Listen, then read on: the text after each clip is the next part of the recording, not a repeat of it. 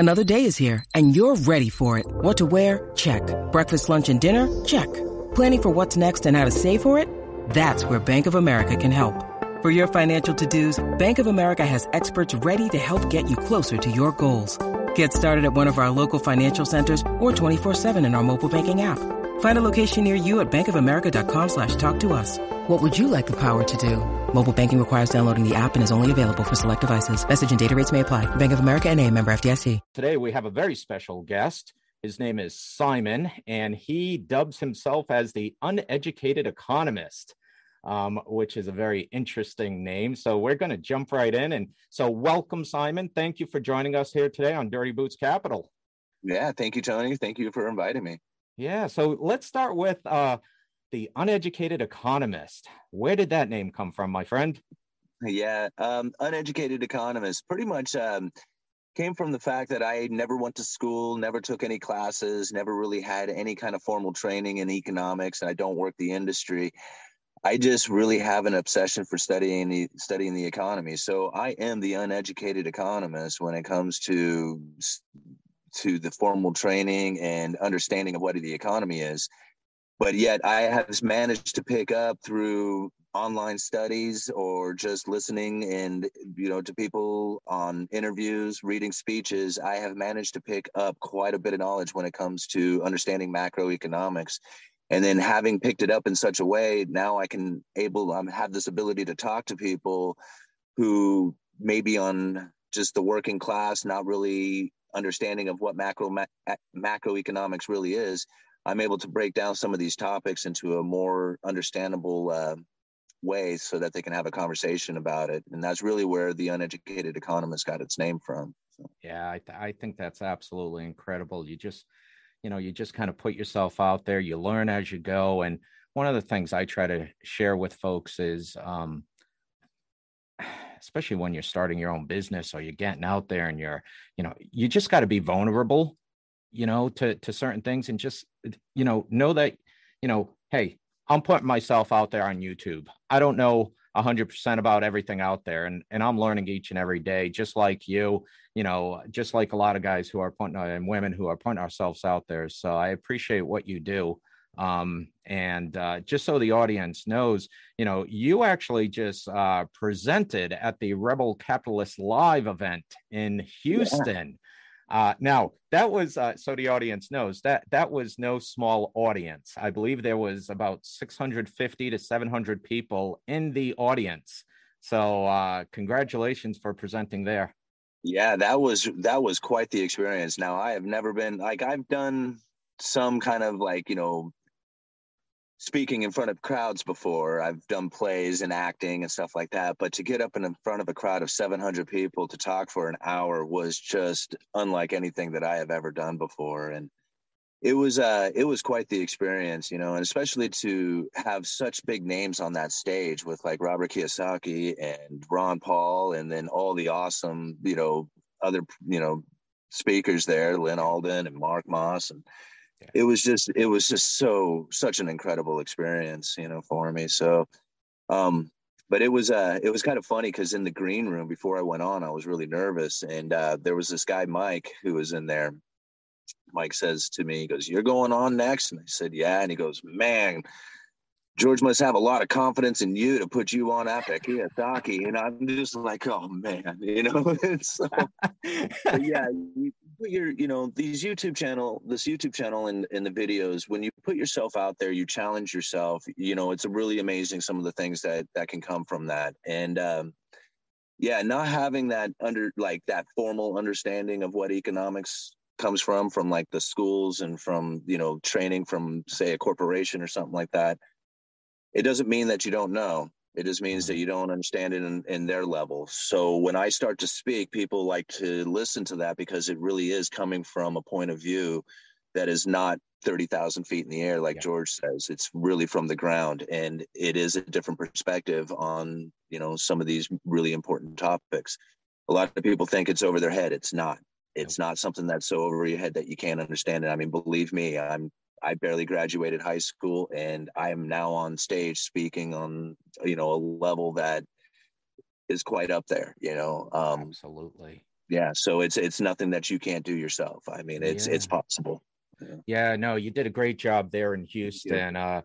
So tell us a little bit about why understanding macroeconomics is something that, every person should try to understand some amount of macroeconomics. What's the importance there?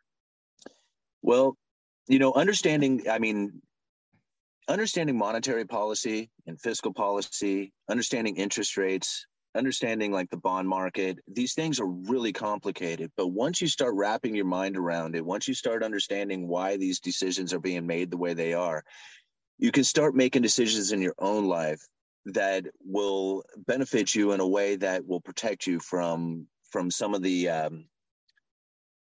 unforeseens that are coming. Mm-hmm. Now, a lot of people, it's very difficult to understand what it is that the Federal Reserve is up to. They say one thing, they do another. A lot of people say that they're up to something, but they're really not doing that. I mean, it's just like, it gets very like, a lot of people misinterpret what it is that's happening there. And really, like, even this situation right now, I see so many people talking about how the Federal Reserve is going to be raising interest rates and the lifting of interest rates. And I'm thinking, they still haven't done that yet. Yeah. In fact, they're still buying treasuries, right? They are backing off. They haven't completed it, but they're still quantitative easing. They're not lifting interest rates yet, but people are now changing their behavior and the way they conduct themselves, So are they listening to the words that they're using, or are they following the actions? Because there's two different things taking place there. Understanding that is really going to be beneficial to you when you're making the decisions on major purchases, like trying to get into a house or maybe even a car, or just like whether or not you should continue to live in a particular region. These things, if you understand what it is that these guys are up to, then it'll make those decisions a lot easier for you, and you wouldn't be, regretting them as much if you do regret them. Yeah, no, that's a good explanation, because unfortunately, a lot of what you see in politics and with the Federal Reserve and in the media, a lot of it's just smoke and mirrors. What, like you said, what they say isn't actually what they do, which is unfortunate. And we're going to get into that a little bit here, because you have firsthand knowledge. We're going to jump into lumber prices, right? So tell us a little bit about what you do for work, and about, let's just jump right into lumber prices, what's going on there, because they've been crazy the last year plus. So, yeah. For your audience to know, I work retail lumber. I work at a mom and pop hardware store in Astoria. I'm not somebody who's like really fancy and sells like, $1 million worth of lumber every single week. I mean, I am literally the guy who's at the counter bringing up 2x4s to an individual customer. Yeah. But I do a lot of special orders, and I track down the special order items. So if somebody's looking for, like, say, doors or windows or siding or something like that, that may not be something that we have in stock, I'm the guy they come to track down all those specialty items. And so I've been in the game a long time. I'm in close contact with a lot of the vendors out there who provide building supplies. And that's pretty much what my position is at the lumber yard. Now, lumber prices have just been crazy, crazy volatile, I mean, over the last couple of years. And to kind of give the audience an idea of what happened, I mean, we're talking lumber prices typically would trade from 300 to 500 per thousand.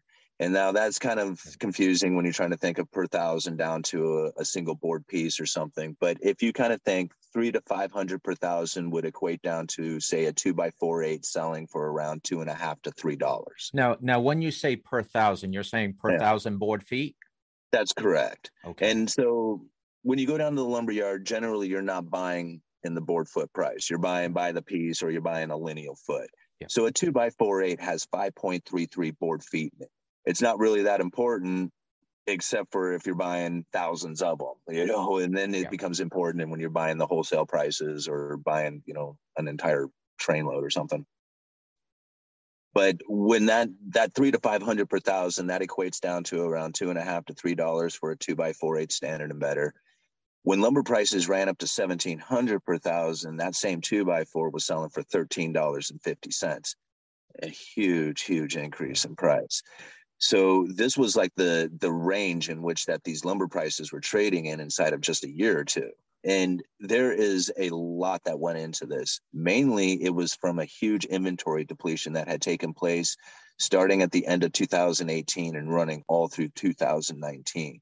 And now this inventory depletion, it came from mainly out of the British Columbia mills, because what happened there is prior to the 2019 inventory depletion, there was a huge run up in price. It ran up to 650 per thousand. Now, at the time, that was the new all-time high back in 2018 at 650 per thousand. At that same time that those prices ran up, the Canadian mills started raising what they call their stumpage fees. And that's the price that they charge the loggers to cut the tree down, which equates down to an input cost going into the mills. Yep. So they raised these stumpage fees to deal because of the high prices of the lumber futures. At the same time, they were also cutting back on the amount of allowable cuts, because they were actually in a harvest mode or a salvage mode prior to 2018. It was actually right around 2015 that it peaked out because of a bug infestation that had wiped out a huge chunk of their forest up there. Yeah. So right there at the end of 2018, there was this huge disruption to the entire supply chain when it comes to lumber, because of that major contributor to the supply chain coming out of the British Columbia area. It's kind of weird to think that such like a particular spot can have such an impact, but it does. I mean, it's significant.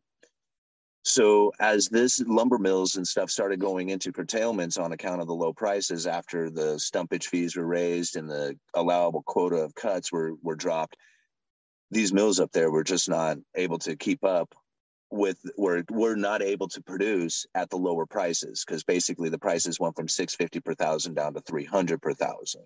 Yeah. And so that was a significant drop, and there was a lot of lumber in the supply chain at that time. So all through 2019, all these mills were curtailing development, shutting down production, and just pretty much holding back on the inventory until one day, boom, there was no inventory left and the prices started going back up. And this is now we're going into like this bullwhip effect where you're going from oversupply to undersupply to oversupply again. Yep. Now, unfortunately, the situation that we're sitting in right now, we're going back into higher prices. And a lot of this has to go back into that British Columbia area again. They just recently got nailed with some flooding coming on top of a really bad fire season. So between these two, already a difficult region is faced with even more pressure coming into the market. Now, there will be a time when more mills will fire up. Now, they're planning on moving into the southern part of the United States, but that's going to take time to get those things up in operation. And then once they are, it's kind of like anything else out there as far as the flow. It takes a while to get that flow to happen. So that lumber's got to start distributing through the supply chain, through the hubs, out to the different rails and trucks. And already, we're seeing that these things are very difficult to try and accomplish as far as getting these, distribution lines up and working right now. So as far as lumber prices, we're probably going to see these elevated lumber prices for some time. It doesn't seem that there's really any kind of place to get a relief from that, especially when you start. Go ahead.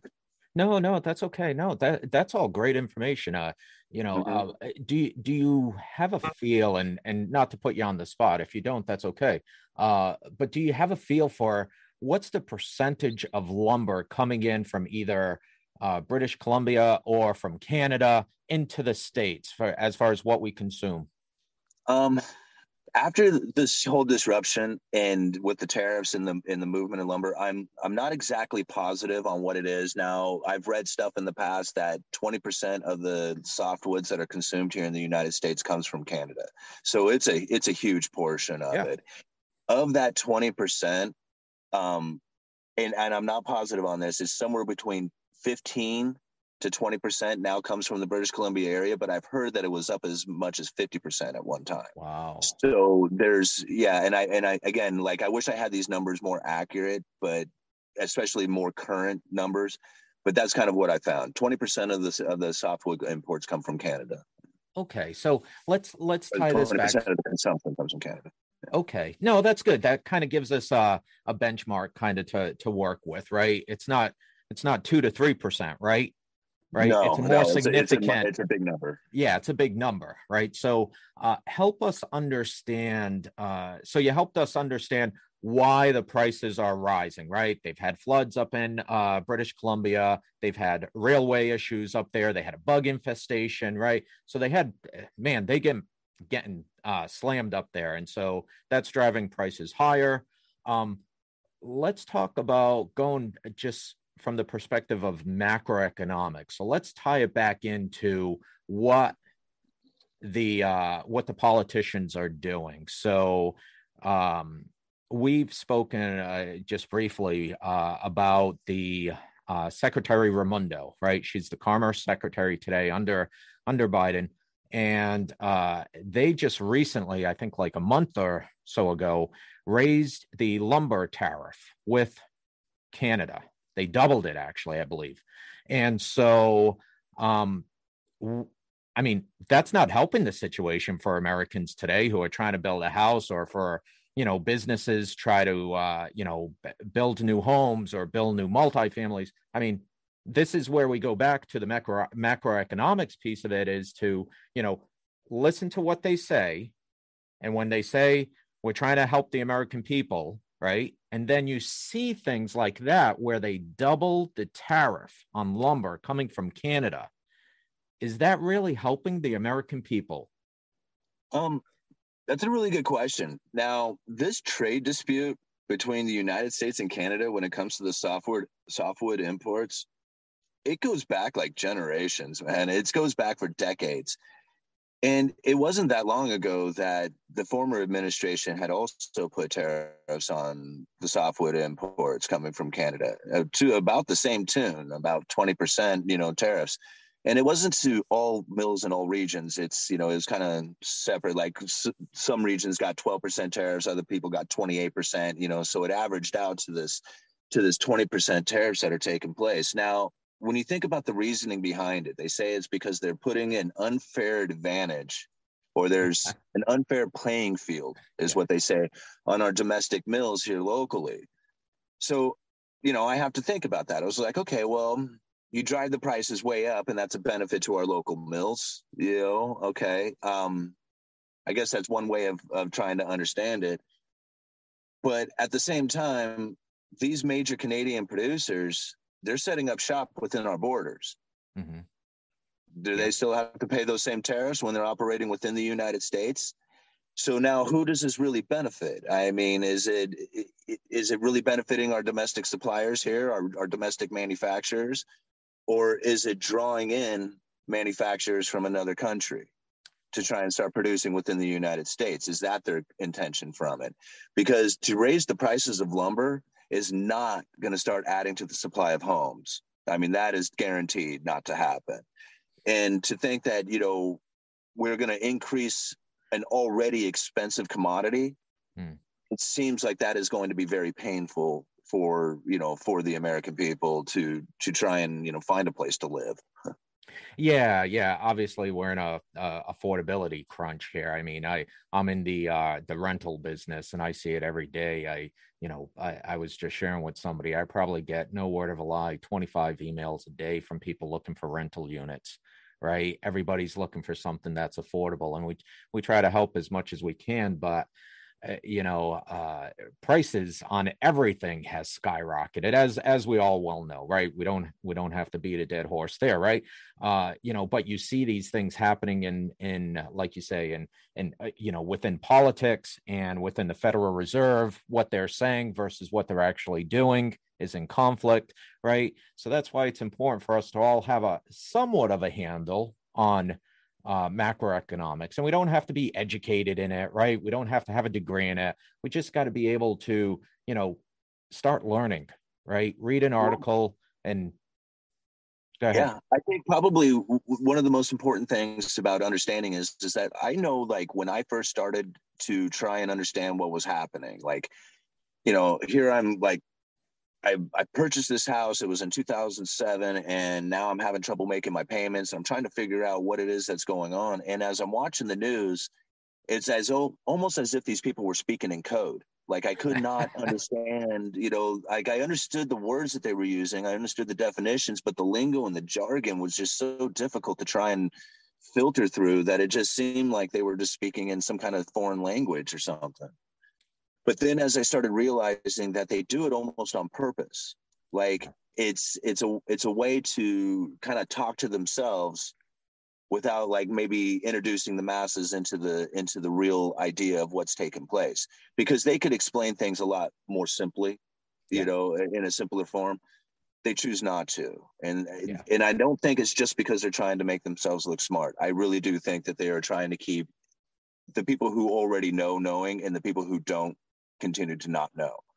So once you kind of break through that understanding of what it is that they're talking about, it makes the whole picture much easier to absorb, Absolutely. And so kudos for guys like you who are, breaking it down for people, who don't quite understand it, and put it in just plain English, right? Don't give me the Harvard educated view of the world, right? Just break it down for me. I mean, I'm not a super smart guy, so if I can understand some of this stuff, anybody can, right? So we appreciate what you do. Yeah, I appreciate it too. I mean, I find myself, like, even sometimes after listening to a lot of stuff, that I end up talking a lot like them, and realize that I'm actually like falling into that lingo and language. And I was like, no, man, you got to reel it back and explain it differently again, and try it. But I do. Like, I was like, all of a sudden I'm talking about liquidities and, sovereign debts and stuff, and people are like lost, and I'm like, oh, right. Okay. Sorry, guys. Let me try this. Yeah, absolutely. Because it all plays together when you see, things that the Federal Reserve is doing with U.S. Treasuries and the Fed fund rate, and you start going down that path, and people's eyes will start to glaze over, and you're talking about quantitative easing or quantitative tightening, right? They're all fancy terms, but yeah, you can speak about all this stuff in in just plain language, right? We don't have to make it hard. So that's what I like, what you do, right? You break it down for us. So I want to get into because your boots on the ground, you see it each and every day. Help me understand, with the rising prices of not only lumber, but everything else you see, windows, doors, siding, sheathing, whatever it is, right? What do you see happening with the small to medium-sized businesses, right? Do you see those same businesses walking through the door looking for products, or have you seen that population shrink? Have some of them gone out of business because they just can't do business with these higher prices and the labor shortages? What are you seeing day to day with that population of small to medium-sized businesses? Yeah. When it comes to new, like, construction jobs, I see people wanting to do those new starts, those housing, like, one of the things that I look for is floor packages, these TGI packages or iJoist packages. They're basically the one thing that you don't stock. You have to special order these ones in. Okay. And so when I see a lot of these things rolling through the yard, it lets me know that there's a lot of housing activity taking place. But now that's not necessarily the position that I'm in. Like, I don't sell the house packages. I'm more into doing the special orders. So to kind of give you an idea, 2017, 18, when things were really pumping, I would probably order 5 doors a week and say 2 to 3 window packages, right? Okay. That's people looking to, replace the old windows in their house, or, maybe replace the front door. Just kind of an average, that would be like pretty normal. I would sell, anywhere from 2 to 5 deck packages a week.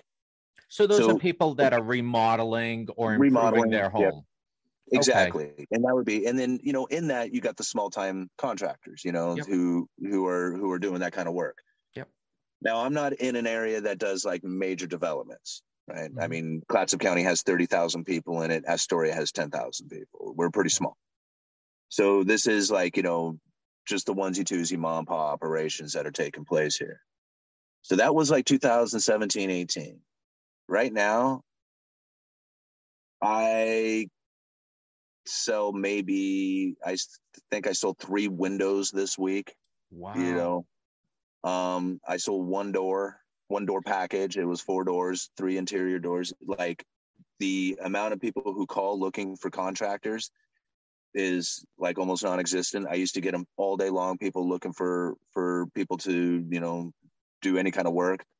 I really don't get that now. Do you think it's because of inflation of those doors and windows, and people are just holding off saying, geez, I hope the prices come down, or what's causing that?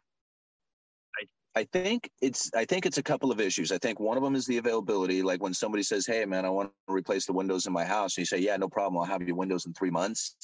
Yeah. They're like, oh, let me rethink that. Like I was hoping to enjoy it here next month. I don't want to wait 3 months. And so like the idea that the items are so far out has kind of deterred a lot of people from wanting to do the projects, just because of like the uncertainty of how long it's going to take. But that's pretty minimal. I see like people have kind of come to the understanding that things are going to be that late. So, when I tell them it's 3 months, they're not surprised. So I at first they were, now not so much. But I think really what happened is that when everybody got locked down and they were handed a bunch of stimulus checks and they were given the ability to work on those houses, they pulled past projects from like, how much like they've been waiting to redo the deck. And, the old lady's finally like, okay, listen, you're locked down and you got a check, so go do it. Yep, make it happen. Yeah, go make it happen. So all these past projects got pulled in. Yeah. And then also like future projects, because now they're locked down and they got the time and the money right now, those also got pulled up. So right there during that whole stimulus lockdown and big rundown to the lumber yard to buy all the pressure treated lumber, because we essentially ran out of lumber in, what was it? 2020 to May, March, what was it, like March of 2020 or so? Yeah. You couldn't find pressure. You couldn't find pressure treated. You couldn't find Trex decking. You couldn't find anything. It was all gone. And so that's what I feel really happened is that all these projects kind of came to fruition right there at that one time. And so now we're dealing with the ripple effect of that, as people were like, I don't need a fence. I just built it. I don't need my place remodeled. I did that. It's like I've already done all this stuff. So trying to find those projects now is a lot more difficult, especially when you have higher prices and no stimulus check. Do you think there's less contractors in business today? I'm talking about the smaller guys, right? Do you think there's less contractors in business today, or the same amount of contractors in business today? Considering how much I'm selling on the retail end, I would have to say there's less. Yeah. I would have to say there's less of them. Now, whether it's middle of winter, so a lot of guys take this time off. So it's not unusual to see a drop in my customer count, but it's pretty unusual the amount that it's dropped. And, a lot of this also has to do with the supply of things. Like it's not just the price, because, the prices are elevated. Just to kind of give you an idea, like the store brings in A items. Like these A items are items that you're going to roll over every single week. Like you turn them over constantly. Yep. And typically when you would order in your A items from, on your weekly stock orders, you would get 90 to 95% of them, right? Very rarely would you like get a back order on them. I mean, sure. Occasionally there would be something in there. Now you get like 16% of it. So of the A items, it's like you're only getting a little tiny piece, and that's doesn't huge. It's huge, right? So now you're only getting like a certain amount of them in. The ones that you do get in, well, that's pretty high demand stuff, and you can't find it. So what happens to the prices, right? Yep. They go up dramatically. Now, this is kind of one of the things that I'm starting to see is like, it's not so much like the prices moving up. It's the availability of stuff is just not there. Yeah. And that's what's really driving the prices. And I'm not trying to say like all the money printing in the world hasn't driven the prices up. I'm saying that it's not the only thing. Yeah. I carry 15-pound felt. You know what 15-pound felt is? It's a very common building item. There is nothing special about this stuff. It has been used for a vapor barrier for Eons. Eons, right? In my entire life, I've been selling lumber since I was 18 years old. I'm 45. There's always been 15-pound felt in the lumber yard. It's a common item. For the last 5 years, I have sold it for $31.88. Today, it's $31.88. It hasn't changed one dime, not a penny.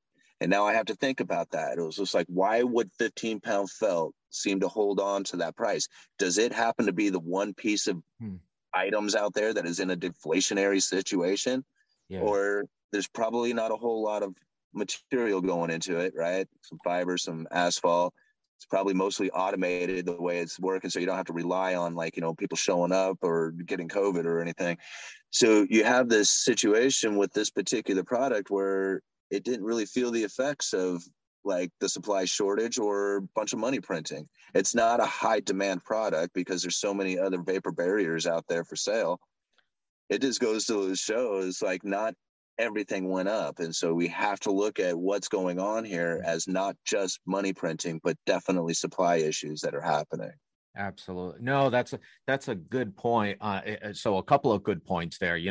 It's not just the money printer at the Fed causing the inflationary forces. It's the floods, it's the supply chain, it's the labor shortage, it's a lot of different things that's causing it, right? And that's where, where we talk about trying to understand the macroeconomics of things the best you can helps you understand that bigger picture so much better. So if you're buying a house or you're going to go buy a car, or, I think about the big ticket items, but, even just going to the grocery store, right? And going to Walmart, right? And buying certain things, understanding what's happening in the world and in this country helps so much more. So, you talk about the 15-pound felt not going up in price, and that's a great, right? That's a good thing.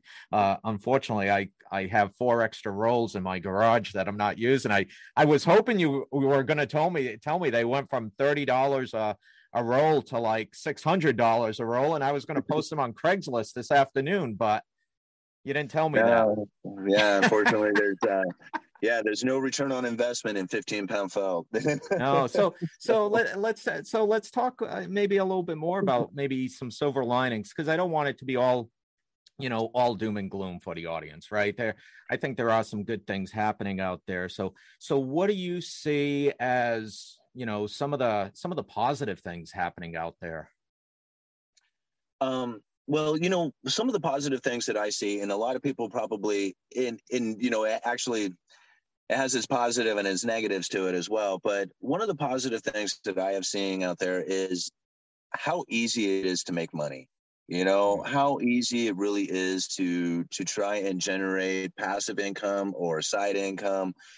This is a time that is unlike any other that anybody has ever experienced in the history. And so to not take advantage of that is really like, something that I think people should really take a second look at. There is a lot of ways of making money right now that everybody should be jumping on. I happen to find a niche here doing YouTube stuff, but there's other things that I'm starting to look at to try and try and bring in some passive incomes. There's the idea of like affiliate sales or filled by Amazon or whatever. There are out there. These gig economies that are starting to pop up everywhere. These are really unique ways of being able to generate income that is unlike anything ever happened. So to me, that's a silver lining coming in. That these things are becoming more prevalent. The other thing that I find is that I'm more of a saver. I'm not necessarily like the investor type. As interest rates have been falling over the last 40 years, I mean, everybody kind of anticipated that they could buy like a particular item and watch those items go up in price. Right? Now, that to me is a very speculative way of kind of looking at things. When you save, you want to put your money towards something that is going to guarantee you a return on it, even if it's a small return, 2% or something like that.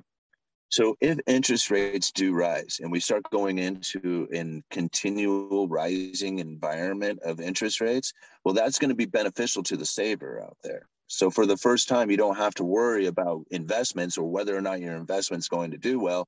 you actually get to save your money and see your return take place from it. Yeah. Now, granted, going into an inflationary situation, that doesn't exactly cheer you on or anything, but to me, that is a silver lining. That's something that you didn't have before, is the option to possibly save going into the future. Yeah. So I think I look at like rising interest rates as a good thing, as something that's going to be a positive. The country was founded off of savers and producers. Well, now we're debtors and spenders, and so anything that kind of shifts that direction back towards producing and saving again, I think is probably a good thing, even as painful as it'll be. No, you're absolutely right. I mean, for the last couple of years, we've been in this crazy inflationary environment because of the amount of money creation that's been happening, right? So, even if you were saving, and I mean, we all know you put money in the bank, you're not making any return on that money, and then you get hit with inflation, and what used to be $100 in the bank that you put there, maybe is worth, I don't know, $80, right? So I think you're absolutely right. In this environment where rates will start going up, hopefully there's that. If not make more money, hopefully we're able to preserve our wealth at the very least, right? At least if we put $100 in the bank, hopefully that $100 doesn't go to 80. Hopefully that $100 at the very least stays at $100. And hopefully if I don't have a lot of faith in the Federal Reserve and the politicians that they're going to get this inflation under control anytime soon. So yeah, well, I have to think about the credible threats, right? Because it's more about inflation expectation than it is about the actual inflation. Inflation expectation is a self-fulfilling prophecy. Yep. If you think there's going to be inflation, then you're going to spend your money ahead of a time, which is actually going to cause the inflation to begin to take place. Now, there's a couple of speeches. There's a video that I'd done a while back, but it wasn't that long ago, really. But I had brought 3 speeches together. One from 2001, Ben Bernanke had done, John Williams' speech from 2018, and then a more recent one from Christopher Waller, is it?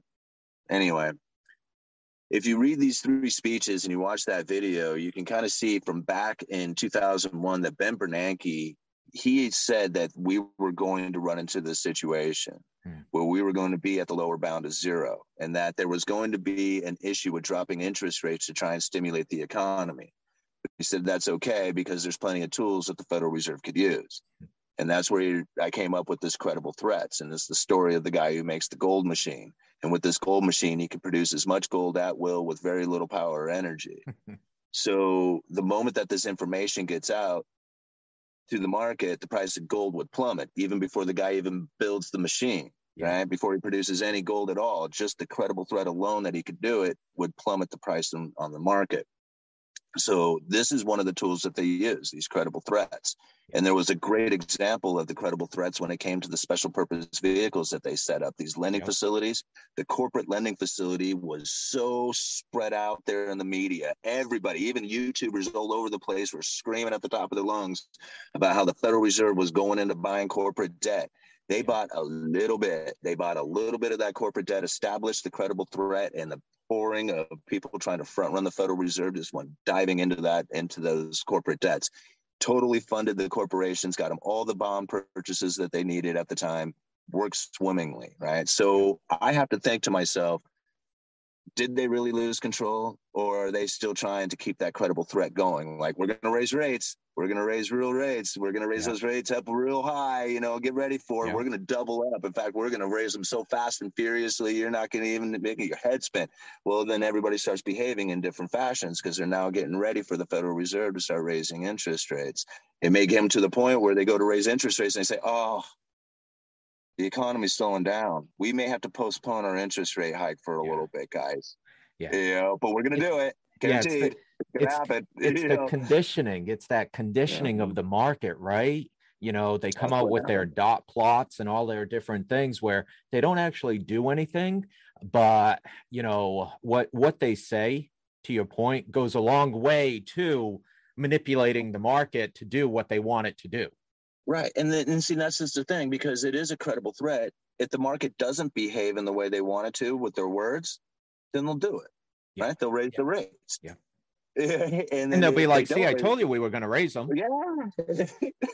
So they get what they want no matter what. And so you also have to think, like, what is it that they're trying to do? Because you have interest rates and then you have like real rates. And this is something that a lot of people don't quite wrap their head around. So the easiest way to kind of understand that is if you have an investor who's planning on getting a 2% interest rate on their investment, and inflation is running 1%, the investor gets a 1% real interest rate.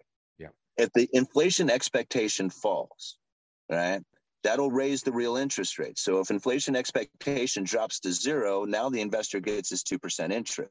Correct. The real interest rates rises as the inflation expectation falls. Well, think about it the other way. If the inflation expectation rises, what does that do? It lowers the real interest rates that are out there. So now pretty soon people are looking at their 3% interest on a mortgage as thinking, hey, that's a pretty good deal. I better take advantage of this, because if I don't, there's going to be a 7% inflation coming into the future. I'm going to lose a bunch of money. So this gets people like going out and taking out those loans and trying to get ahead of inflation by buying into the idea that there's this inflation expectation coming. Yeah. If you honestly think that there's going to be a 7% inflation going into the next 30 years. Yeah. But if you go and look at the treasuries, they don't expect that. Like, they are anticipating some inflation coming, but it's down at like 2% for the next 30 years. People are not scared of inflation for the long term. Yeah. Yeah. No, you're spot on with all of that. And that's just a small thing people can do to educate themselves on understanding the difference between nominal rate and real rate, because that's a huge tool to when you're making, especially like a home purchase, right? To know whether you're going to be on the winning end of that equation, right? So super important to understand that. Yeah, absolutely, it is. I mean, those are the type, like what you're saying. I mean, these are the type of things that you need to kind of understand in order to make those decisions, going in. Because if you're just watching the news, you're scared right now of inflation, and you're scared of rising interest rates. I mean, and that's, and in being scared is not a good place to be in when you're making major decisions. I mean, no, you're absolutely right. Simon, I can chat with you all day about this stuff. I love this stuff, and I love that you're into it. And again, your boots on the ground, you see it each and every day. So I could chat with you all day about this stuff. Tell the audience where they can find you online, Twitter or your website or your YouTube. Where can folks find you? I'm most active on YouTube. That's where I try to do most of my comments, for the videos and stuff. Email is a great way to, if you wanted to send me a message or something like that, uneducatedeconomist@gmail.com. I'm starting to do a little bit more activity on Instagram, and I'm going to try and do more stuff on Twitter. But pretty much I'm active on YouTube, and, that's, and I also have a website, uneducatedeconomist.com. Okay. There's a website that I post all my stuff there, but no, you have a great presence, in terms of, people who are looking for this information, and is the reason why you spoke at that event down in Houston is because people want to hear more from you. Right. And so keep doing what you're doing. I'm so privileged that, you joined us here today on Dirty Boots Capital. I'm really so excited about it. And we'll look to have you back here in a couple of months, see what else is going on in the lumber industry and the building industry. And hopefully we'll be in a better place, my friend. Yeah, I hope so too. Well, it was awesome meeting you in Houston, Tony, and I really appreciate you bringing me on for your show and having a conversation with me. I love this. I mean, this is nobody likes talking to me here in my life, so this is the only way I get to converse about economics. Same thing here. Sometimes I feel like I'm talking in a vacuum, and maybe in some form, having a YouTube channel is somewhat therapy for us guys like us. Yeah. So yeah, that's what it is. It's our outlet, right? Yeah. Yep. All right, brother. Thank you so much for joining us. We'll have you on the next show, probably in a couple of months here. Okay. Sounds great. Great. Thank you so much. I appreciate it. Yeah, thank you.